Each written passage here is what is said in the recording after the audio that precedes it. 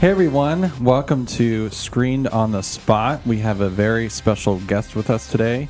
He is a screenwriter and director, Kevin Willmott, who is from the area. He teaches at KU. He was one of my film professors at KU, so very special for me personally to have him on the show with us.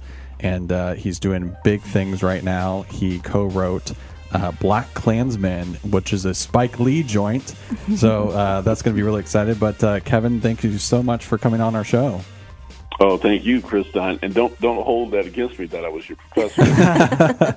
No, I took several classes with you, and it's just so great to catch up with you after all these years. And when we first were reunited, I love how you mentioned, you're like, you didn't have a beard back then, did you? Yeah. And I said, no, I couldn't grow one back then. Kevin, we can't blame you for Chris's love of Real Housewives, right? No, I had nothing to do with that. Yeah, I constantly get made fun of because I'm a big Bravo fan, but that's my wife's fault. That's not. Sure. That's not Kevin's fault. No, I'd take the fifth on that one. Yeah, exactly. We'd only hold me accountable if you made him watch that stuff and write about that in film class. I would, yes. That would be But pretty we bad. all, we all have a guilty pleasure there, right? Exactly. Sure. Okay, so since we're on the topic, what would you say is your guilty pleasure? I mine are just, old bad movies, just like I'll watch. Don't tell anybody this, okay? But I'll watch John Wayne movies. Okay, and, yeah. And I know, how bad John Wayne really is. But I grew up with those movies, and some of them when they come on, I just have to watch them.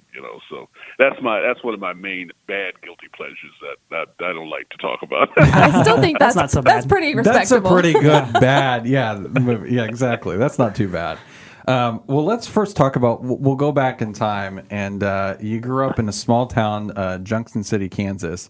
Tell us about what your childhood was like and what inspired you to become a filmmaker. Well, Junction City was a great place to grow up. It's a small town. It's adjacent to Fort Riley, and which is the big red one.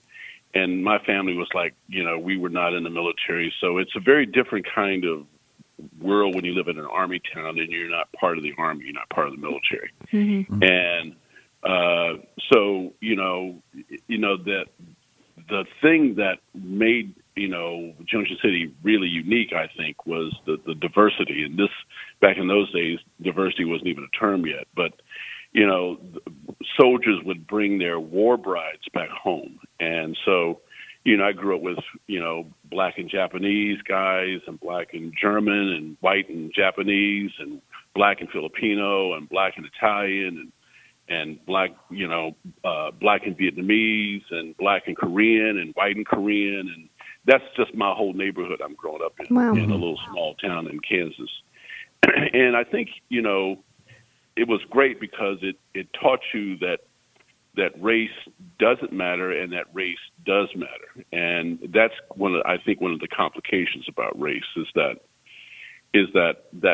kind of, complexity, that kind of conundrum there of how it matters and yet it doesn't matter. And how it matters is that, back then, diversity wasn't a term and no one was celebrating diversity. And so that amazing, beautiful diversity that we had in Junction City was an embarrassment to the town. And Junction City got a bad reputation because there were so many biracial people there.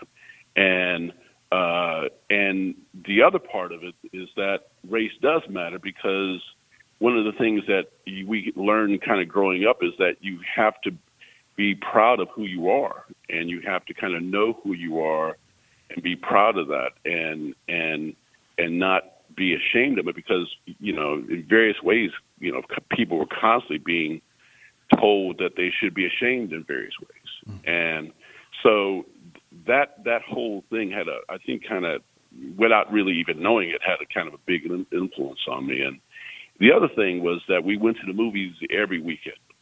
And, back then, we didn't go to kid movies. We went to monster movies and and cowboy movies and but we never went to Disney movies. They'd beat you up in my neighborhood.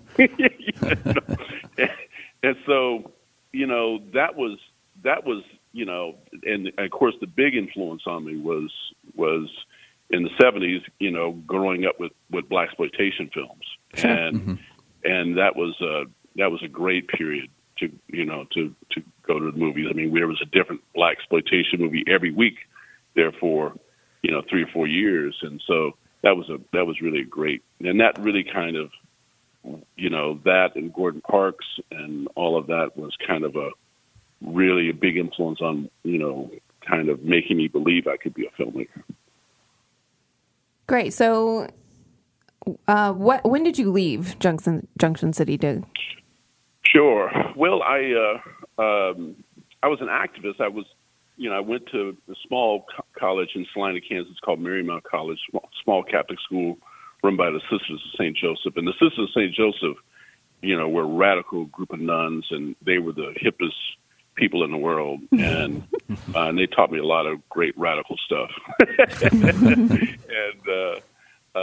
And I came back home after I graduated, was an activist in Junction City for a few years, and started some homeless shelters, and we integrated the fire department there, and we, did various things. And then I went to NYU, and I went to NYU in 1986, and came back in 91 to really start my first film, 9th Street. So I came back in 91. I've been here really ever since. So where did teaching kind of come into your brain? Like, you went to NYU, I assume. What was your interest in school, and then where did the teaching part come into play? Well, I had this great professor at NYU. His name was Tad Moselle. He was a famous playwright, and he won a Pulitzer Prize for this play called All the Way Home.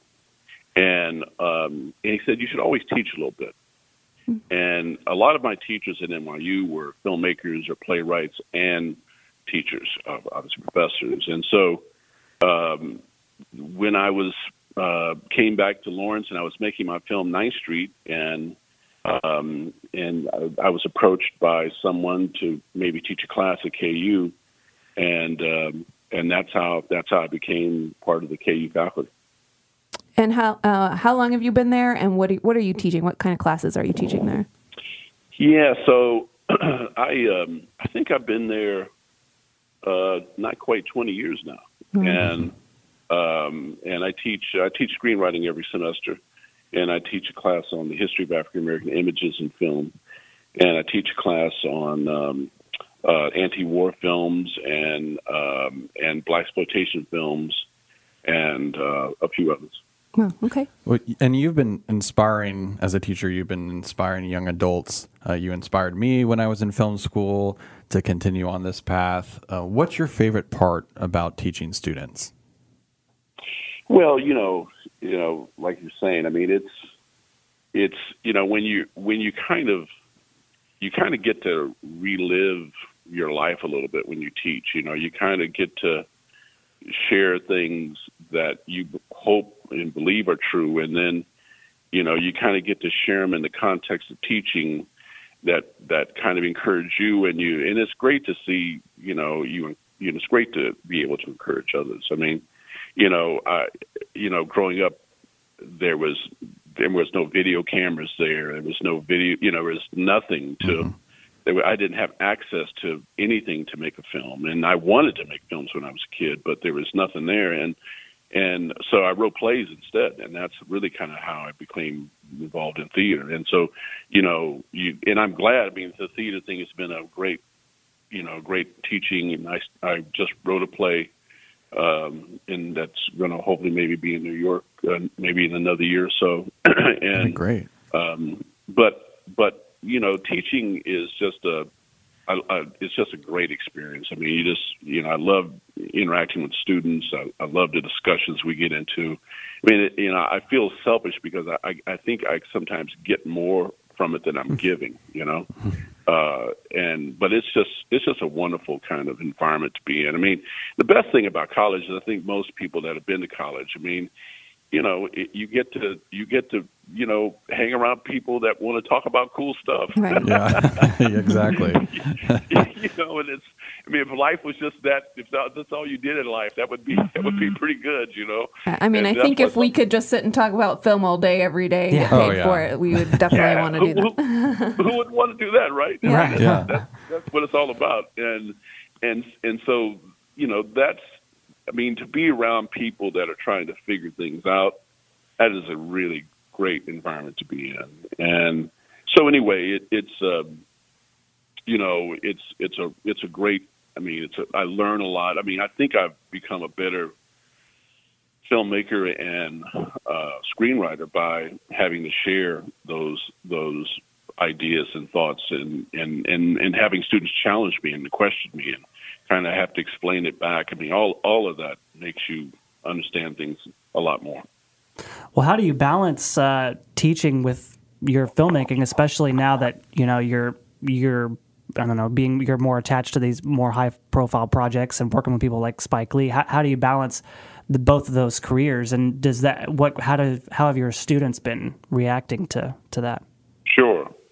Well, you know, I didn't know what I was doing, but I'm glad I did it. So when they hired me, I was a working filmmaker. I just made Ninth Street, and I was a working screenwriter, and they, you know, and I said, well, you know, I didn't know how great a job teaching was. That shows you how stupid I was. So I said to them, well, you know, I can only really give you a day a week. And I wasn't trying to be, you know, egotistical. Right. I mean, Sure. I just mean, you know, because I was busy because I was writing and stuff, and so all my classes are on Tuesdays, and so the rest of the week I have office hours on Thursdays for a little bit, and the rest of the time I'm trying to make movies and write movies and things like that. Do you find it difficult at all, like doing any of this, you know, from Lawrence? No, it's been really great. I mean, to me, you know, it's the perfect kind of world to live in, because when I was in New York, you know, when I first got out of grad school there, you know, I was just kind of frustrated and nothing was happening. And I think you have to go someplace where you can get things done. And I came back to Kansas to make my first film, and then when KU hired me, that allowed me to make more movies. Mm-hmm. And, you know, working with Matt Jacobson, who's a professor at KU also, and he's been my main collaborator, you know, and it's that has been just a wonderful, wonderful, wonderful gift to me. And I think that, you know, you want to be someplace where you can do things. And if you're not doing things wherever you're at, then, you know, you're not really helping yourself, mm-hmm. you know? And so you want to try to, you know, if you're busy there doing cool stuff, then that's great. But if you're not, then you've got to get into a space where you can get things done, and that usually means you need help. You need other people to help you. And so for me, that's what teaching has been, and that's what being in Lawrence has been. You know, Kansas City is a great place to make movies. This area is a great place to make movies. You know, I have no regrets about it at all. And it was really making CSA that's where I was introduced to Spike Lee. Okay. So we're going to kind of touch on the CSA thing in a second, but I want to know, so you're kind of known obviously for your work with African American history and race issues. So what draws you to projects about race and history? Was it just more how you grew up or something else? Yeah, I mean, I think the growing up is a big part of it. I've always been kind of an activist type person. I'm still an activist in various ways, and I was an activist when I was, you know, first got out of school. Even when I was, you know, an activist, even when I was in high school, I got thrown out of high school because I was an activist. It's one of the best things that ever happened to me in my life. You know, I think all of that kind of, you know, I think whatever you're given in life, in a sense, whether it's good or bad, you got to kind of assess it in terms of, is this who you are? And one of the things that I'm really glad I did, that you do a lot of things wrong, but one of the things I think I did right was that I concentrated on doing the things telling the stories that I wanted to tell, whether or not they were popular right. or commercial or whatever. And that has allowed me to, I think, just doing it, continuing to do it allows you to kind of finally kind of get good at something. And I think that's just really important. I mean, that's the only way you kind of improve as a filmmaker is you got to keep doing it. And so that's for me, that was the thing that drove me, was movies about race, probably the blaxploitation movies, and those things were a part of it.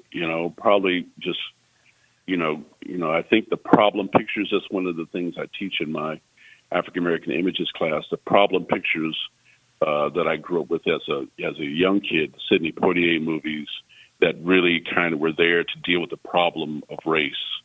And all of that really showed me that movies are also a way that you can kind of fight back, and you can address problems, and you can educate people. I mean, I grew up in Kansas, right, and so I was surrounded by people that were asking me dumb questions about being black my whole life.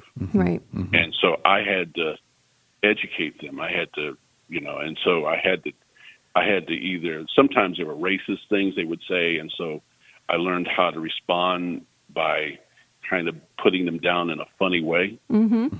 And so that really is something I use in my movies now. Yeah. Sure.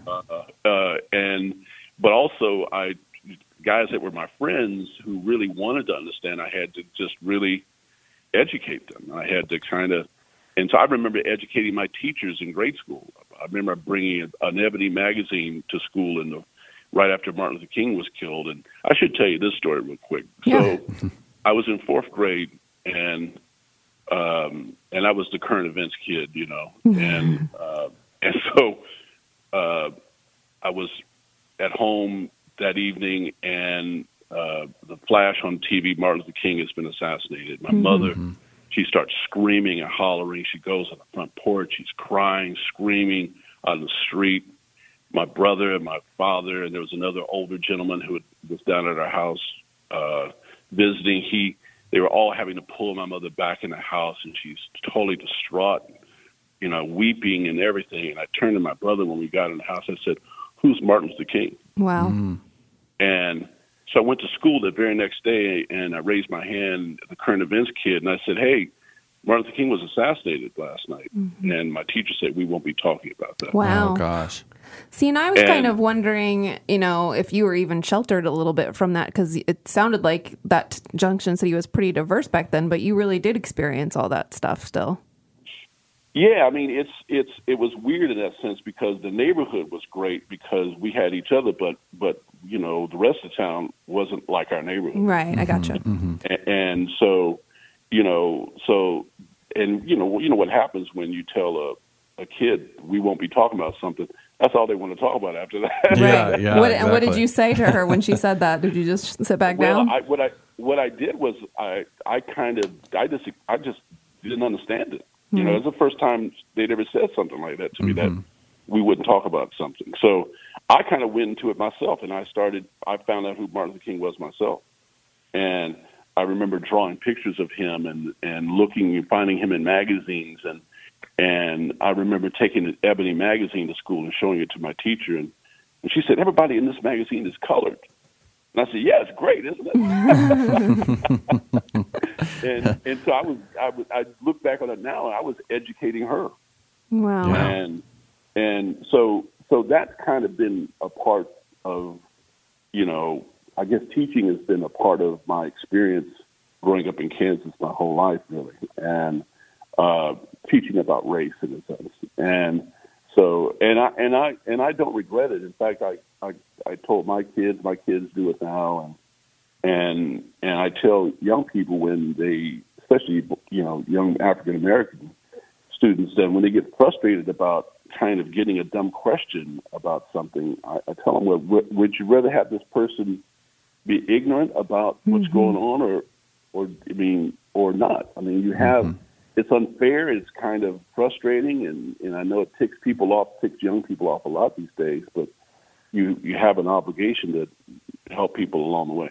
Well, when you talk about teaching about racial issues, you wrote and directed CSA, like you mentioned, Confederate States of America, and it's about if the South had won the Civil War, and it premiered at Sundance, won over the hearts of critics, and now 14 years later, in this day and age, would you say your film is more important than ever for people to see? Oh, yeah, no doubt about it. I mean, it's been very heartening to kind of, because when I wrote and directed CSA, people didn't quite understand why I did it. And now that they've taken all these Confederate monuments down around the country, it's kind of like, you're hiding in plain sight kind of problem. Sure. It was always all around us, and it was influencing us, and it was kind of, lying to us our whole lives, and you just don't see it. I mean, I'm not talking about white people. I mean, I'm talking about everybody. African Americans didn't see it, and so and still CSA still offends. I get usually a letter or a call or something every year or so. Somebody will say, I was teaching your movie in one of my classes, and now I'm fired or something. Wow! Oh my gosh! Oh yeah, And, I mean, I'm not trying to hype it up, but I think it's the most. I would say it's the most controversial film ever made because, so many people have been fired or have had problems, have had to apologize to schools for showing the film.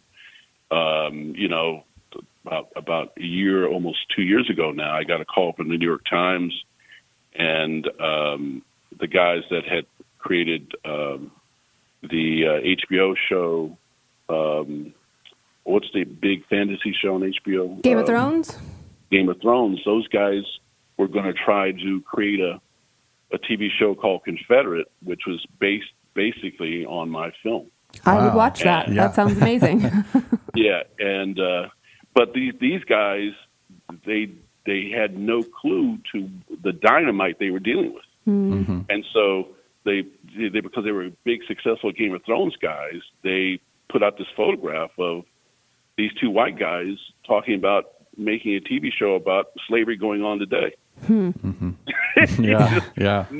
Not a good promotional package. Yeah. And so they were pounced on, and they gave up the idea. Well, why did they not ask you to take over or something like that?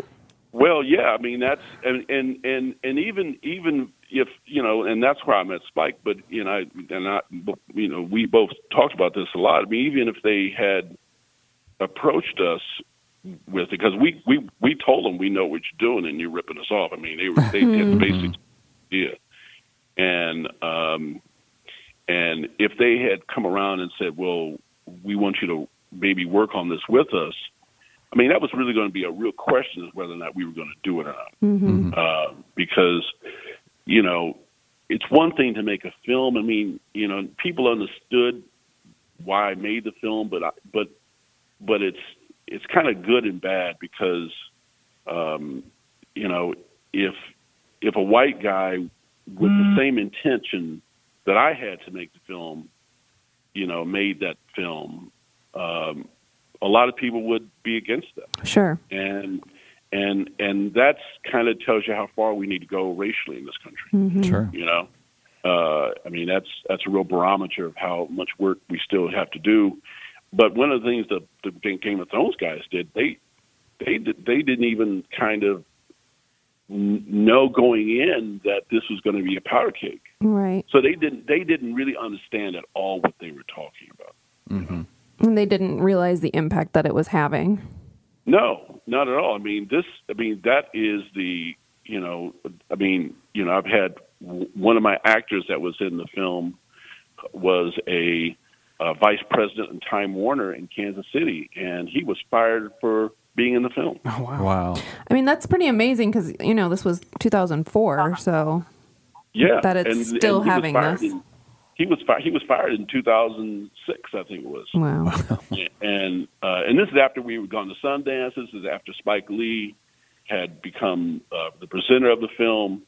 It was, and I wrote to Time Warner. I tried to save his job, but they'd rather fire him than really talk about race. Wow. And so that's kind of the. I mean, it's still a really difficult, and I wouldn't say in 2018 that we've grown that much further from that. I still think it's pretty tough. Well, you another film you wrote, Chirac. You actually wrote that many years ago. Is that right? Even though it was released in 2015, but it was many years ago. How long ago was it?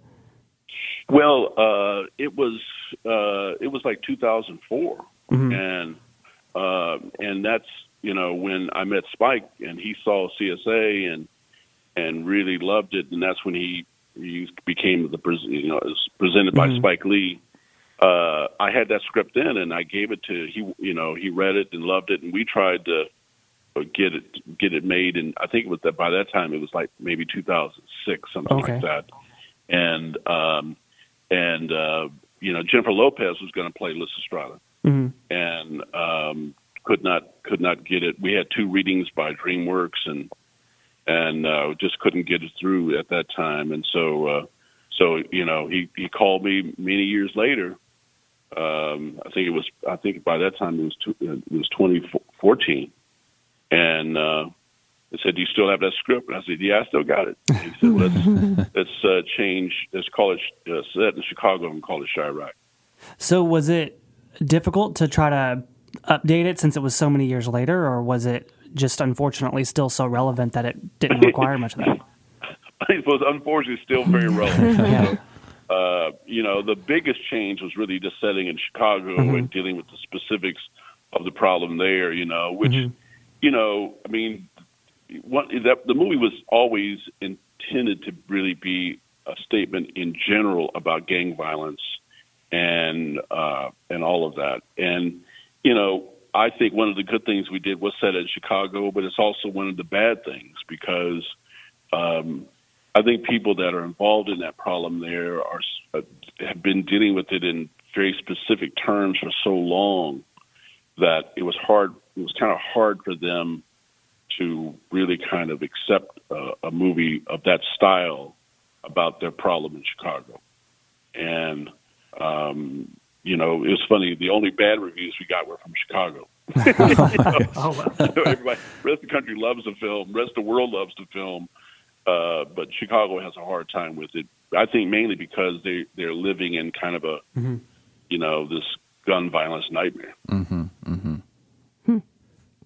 So you said that Spike called you up. I'm just kind of curious about your guys' relationship and your collaborations. Can you talk a little bit about that?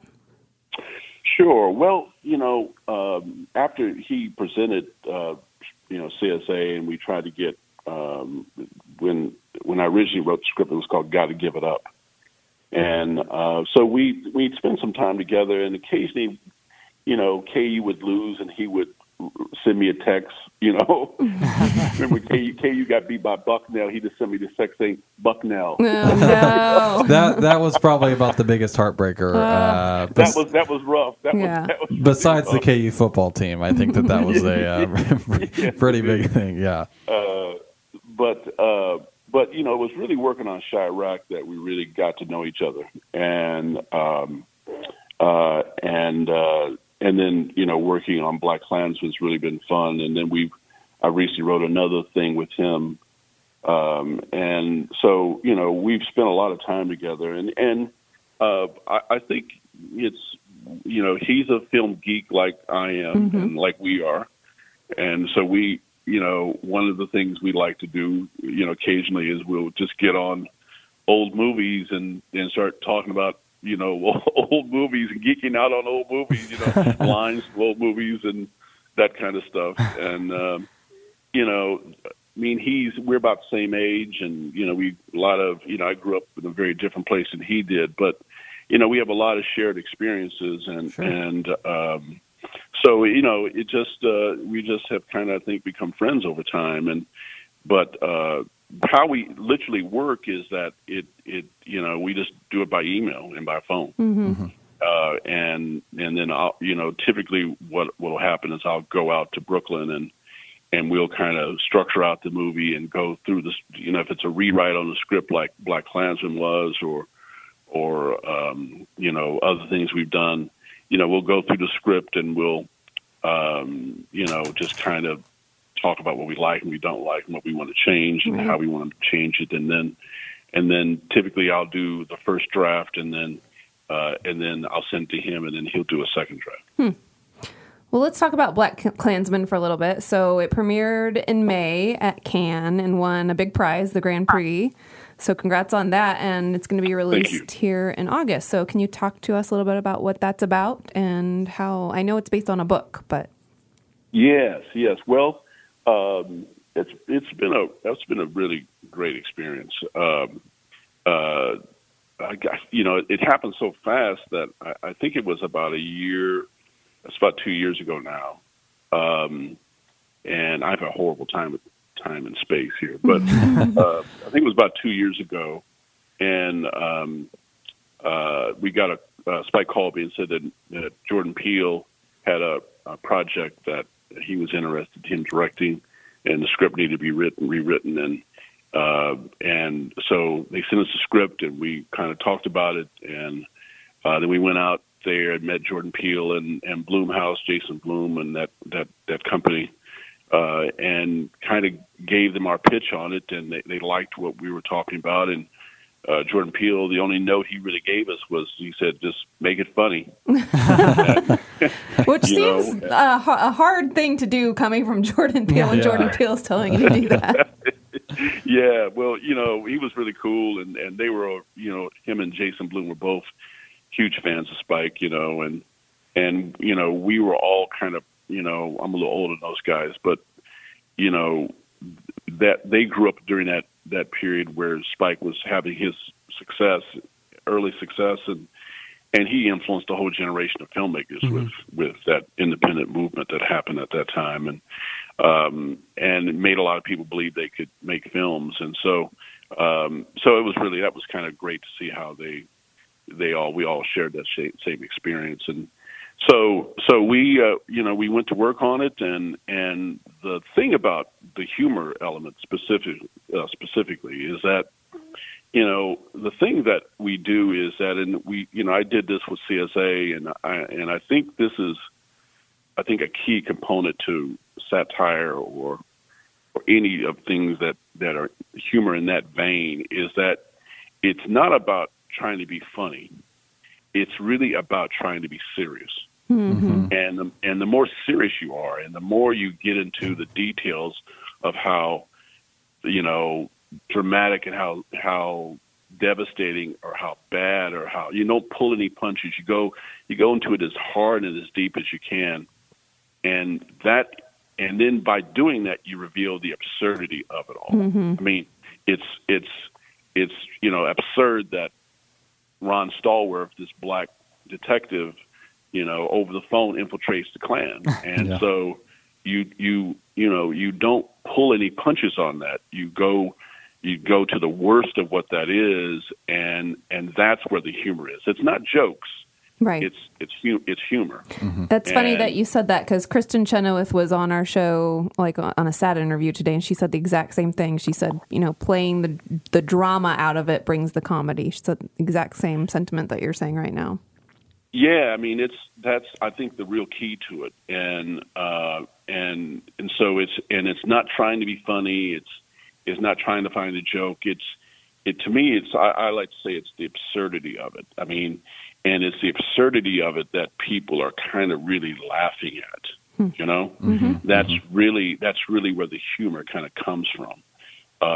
And it's your job to expose how absurd this is, and in doing that, and the only way you get to expose that is by kind of going there as much as you can. So, and it's already been well received. Like Sarah said, it won the Grand Prix, but it also had an amazing standing ovation. I think we've all read that it was 10 minutes. You were there, so maybe you can clarify how long it was or how long it felt, because I can't even imagine. I can't even imagine being in a room for a film that you made and just to hear it received that way. Yeah, it was a kind of a mind blowing experience, I have to say. It was 10 minutes. That's crazy. Wow. 10 minutes, and they were applauding and laughing out loud during the course of the movie, and to me, it was the movie delivers a real gut punch at the end, and I think that was a big part of it. But even in the bigger frame is that I think the world really was ready for this film. Yeah. And the fact that you've got a world audience there, and the world is sick to death of Donald Trump. Yeah. And they're just sick to death of him. And they know what's at stake. They know that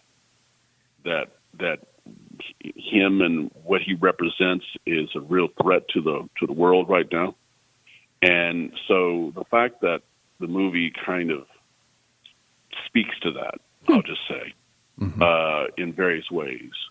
The world, I think that ovation was kind of a world ovation for, they loving how we did it, but also kind of we captured a moment, I think, and so the movie, the world is saying we love the movie. Now the question is America ready for the movie? Sure. Yeah. Well, now I'm even more excited. Yes, we're all so very excited to see it. I can't wait. I want to ask a couple questions about, your role in, the filmmaking process. So once you've done the screenplay, which you co-wrote with several people, what's your role once it's getting made? Did you get to go on set every day? So what's kind of the process like, and, seeing the actors and stuff, making the words come to life? Yeah, well, with Chirac, I was there every day, and it was during the summer. He shot it during the summer. With Black Klansman, I couldn't be there that much, but if I wanted to be there, I could. And with Chirac, he actually stuck me in the movie, a few times, various little cameo little things, but he's been very good about just being, he knows I'm a filmmaker, and he'll ask me about things sometimes, but he's a genius. So yeah. It's fun to be on set and just kind of not have to work. Yeah. Just kind of get to enjoy the whole thing. And I wish I could have been, there for more Black Klansmen, but I couldn't with my schedule. But when I was there, it was really fun. And Spike runs a really tight ship, and things move fairly quickly. And he doesn't work weekends, which I really think is a cool thing. That's very admirable. And he doesn't work crazy long hours, sometimes you have to stay a little long to get something done, but he's a very organized filmmaker, and so it's a good set to be on. Oh, I'm sure. Well, he wants to wrap up so he can go see the New York Knicks game at night. I think that's exactly right. So, can you tell us? Do you have a surprise cameo in Black Klansman? I don't on this one. I just wasn't there enough to do something like that. If he would have, if there was something for me to do, he would have let me sit in someplace if I wanted to. But it's I'm at that age where I just kind of enjoy seeing seeing your words on the screen. One of the big kind of pleasures for me with this one was Harry Belafonte is in the film. Mm-hmm. And he, he is in a scene that I kind of created this whole thing in a sense. And so, really glad that, he's one of my heroes growing up. Mm-hmm. And, he was in this movie called The World of Flesh and the Devil. and it was one of those problem pictures I mentioned back in the days. It was made in the late 50s. Mm-hmm. I saw it on television, and that movie had a big influence on me. And so it was just a joy to see him delivering some of your lines. Oh yeah. That's incredible. So how do you feel about your Oscar chances? Because we're feeling pretty confident for you. Well, I don't even like to talk about it. If it would happen, it would be a wonderful thing, and if it doesn't happen, that's cool too. But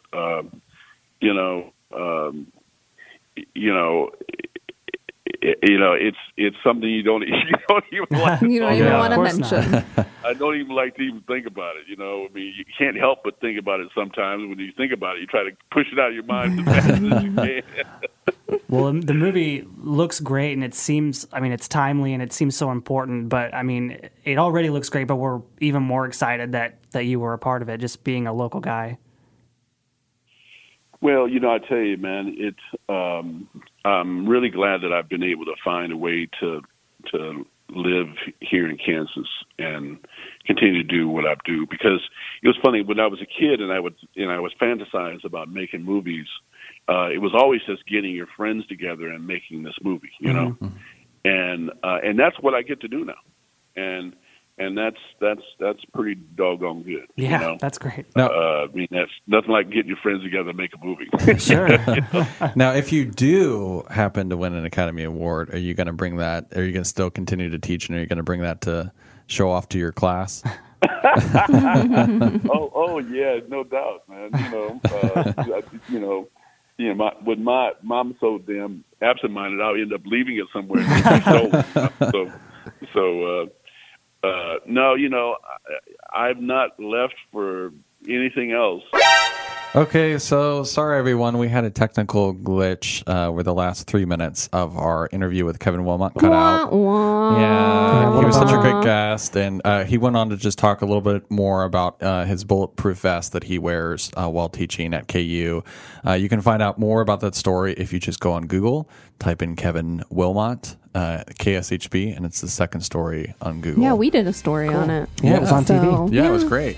We had a really great conversation with him, and sadly, you didn't get to hear the last 3 minutes. But we wished him well and told him if he ever gets a piece of Oscar hardware that we want him back on, and we want him to bring his trophy. Yes.